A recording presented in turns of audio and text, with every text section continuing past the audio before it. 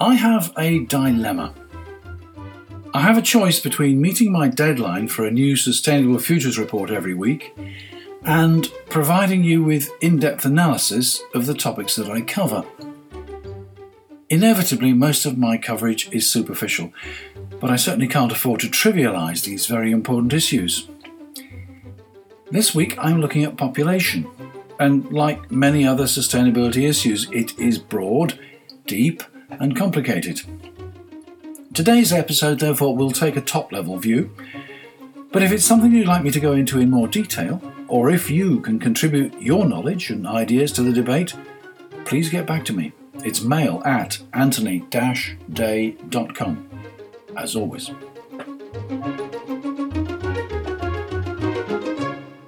Yes, I'm Anthony Day with your Sustainable Futures report for Friday the 30th of November. Less than a month to the Christmas Consumer Fest. Welcome and thank you all for listening. Population. It's another elephant in the room. We know we need to do something about it. We know we need to do something about plastic. We've had dire warnings from the IPCC of the very present dangers from climate change, and we know we need to do something about that. But many people are concerned about family, housing, jobs, the cost of living, and declining public services. Do we really have to worry about population as well? It's the perennial question, what can we do? At the very least, we should all have an opinion. Governments have a role in this, we need to hold them to account. Let's talk about numbers. First of all, I'd like to draw your attention to a website. It's worldometers.info. worldometers.info. Just have a look at it and watch world population growing before your eyes. I remember that when I was at university, there was a slogan going around, whatever your cause, it's a lost cause unless we limit population. At that time, world population was around 3.5 billion. Now it's almost up to 7.7 billion, more than double. It's actually trebled in my lifetime. These figures are based on UN statistics, and on the website there's a lot more detail than just the absolute numbers. The first thing you can see is that the birth rate exceeds the death rate, and as long as that continues, then population will continue to grow. It's currently growing at about 1.09% per annum globally, and while that rate of increase is slowing, it's still a rate of increase. United Nations estimates that world population will reach 8 billion by 2023, 10 billion by 2056, and exceed 11 billion by 2100. These are, of course, estimates within quite a wide range. At least this slowing growth rate means that it will take 200 years for the population to double again, if that were feasible. Looking at the Worldometer website, you can see that developed countries like the US, UK, France, Germany and Italy have birth rates of between 1.4 and 2 children per woman, which is replacement level, or less. The populations of these countries, apart from Italy, are still growing, even after adjusting for migration. The average growth rate for these 5 is less than 0.4% per annum. If the birth rate is below the replacement rate, but population, net of migration, is still growing, the only conclusion must be that this growth occurs because people are living longer in these countries. Compare this with some developing countries. I've chosen Nigeria, Bangladesh, China, India, Indonesia, and the Democratic Republic of Congo. Populations here are all growing at an average rate of 1.9%, compared with less than 4% for those other countries I mentioned. China is the lowest, growing at 0.39%, but the rest are growing from just over 1% to 3.3%. The average number of children per woman in the developed world is 1.7, but in these developing countries it is 3.5, with the Democratic Republic of Congo out at 6.4. Sorry about all these figures. You can find them on the blog, and the source is the UN via the Worldometer site. It's interesting to see a reverse correlation between the birth rate and the median age of the population. In most cases, the lower the median age, the higher the birth rate. For the developed countries within my sample, with an average birth rate of 1.7, the median age is 42 years. For the developing country sample, with an average birth rate of 3.5, the median age is 26. In the Democratic Republic of Congo, with a birth rate of 6.4, the median age is only 17. Increasing longevity is one factor in increasing world population. As developing countries develop and healthcare improves, longevity will increase here as well. Infant mortality and the survival of babies beyond their first year will also improve. In the short term, this may give a boost to population, but studies have shown that once people are confident that their children are likely to survive, their families get smaller. As population grows, what's the problem? The campaign group Population Matters tells us simply that our population has become so large that the Earth cannot cope. As there are more mouths to feed, there is more pressure on the land to produce food. There's more pressure on resources to provide the goods and services that an increased population demands. One of the most significant pressures comes not just from absolute numbers, but from the expectations of world citizens. According to the OECD, the size of the global middle class will increase from 1.8 billion in 2009 to 3.2 billion by 2020 and 4.9 billion by 2030. These are the people who expect to drive cars, have a refrigerator and a television, and to carry a mobile phone. Many want to eat a Western diet. Population Matters estimates that we are already using 1.7 times the total output of the Earth in terms of food and resources. We are using it faster than it can be replaced. And in some cases, we are causing damage that can never be undone. It's unsustainable. The solution, according to them, is smaller families, even in Western countries where population is beginning to decline. It's a very hard sell. As they say on the website, to have or not to have children is a fundamental human right that everyone should be free to exercise without judgment or criticism. It's also a human right that only a small part of the population can exercise at any given time. I've commented on the work of Kim Nicholas and Seth Wines in the past. They calculated that having a child increased your carbon footprint by a massive 60 tonnes per annum and was much more serious than driving a car or travelling by air. As Professor Carl Copland said on the Sustainable Futures Report for the 22nd of September 2017, I think that actually disserves the climate cause, because people outside the climate movement look at that and say, oh my God, these climate activists, they're telling us we should just stop having children. At the time they published their work, Nicholas and Wines were widely criticised for misinterpreting the papers on which their analysis was based. Unfortunately, their conclusions have nevertheless been widely shared, including by Transform, the journal of IEMA, the Institute of Environmental Management and Assessment. I asked Nicholas and Wines for an interview back in 2017, but they said they were not giving interviews. At least not to me. Population Matters is promoting family planning in developing countries. The US, of course, has now withdrawn funding from its own work in this field. Will family planning have a sufficient effect in time? Population Matters justifies its call for smaller families in developed countries on the grounds that these children will have a far larger impact than children in poor countries. For example, they estimate that a child in the UK will have 70 times the impact on the planet that a child in Nigeria will have. You can't argue with that. So the whole debate comes back to the use of resources and the creation of waste and emissions, and indeed the campaign urges everyone to cut back. There are many ways which we can enjoy our current lifestyle, with a much lower use of resources and with less pollution.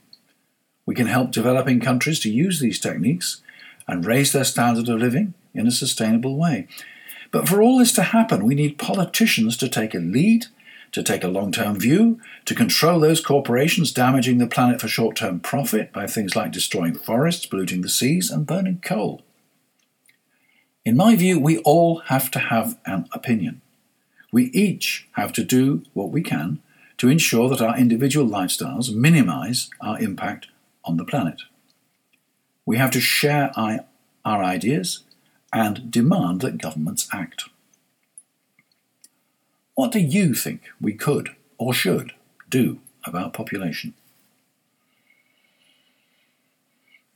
In other news from Canada.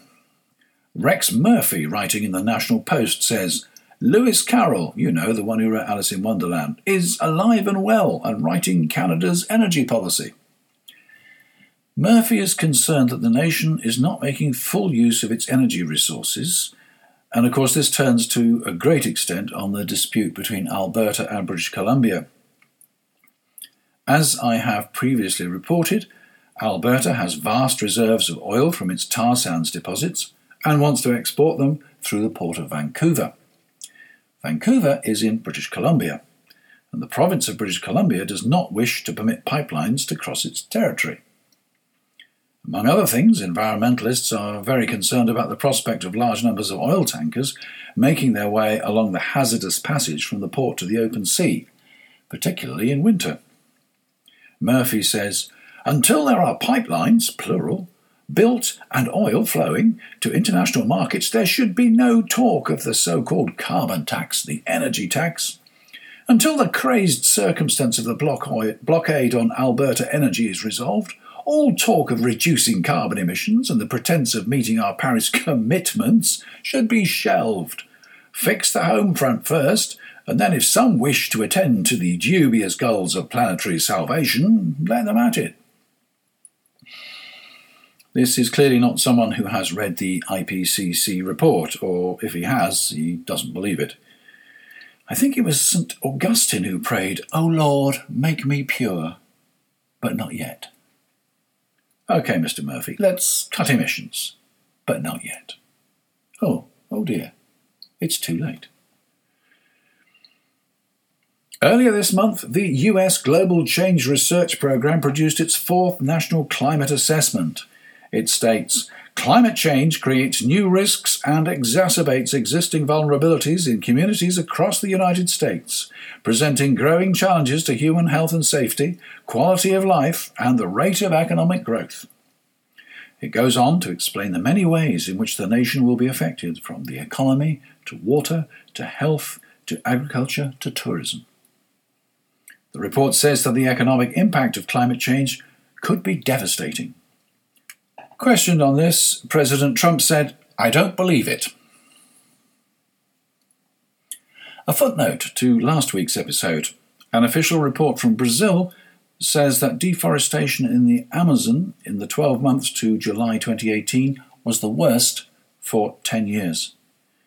Environment Minister Edson Duarte said illegal logging and an upsurge in organised crime were to blame.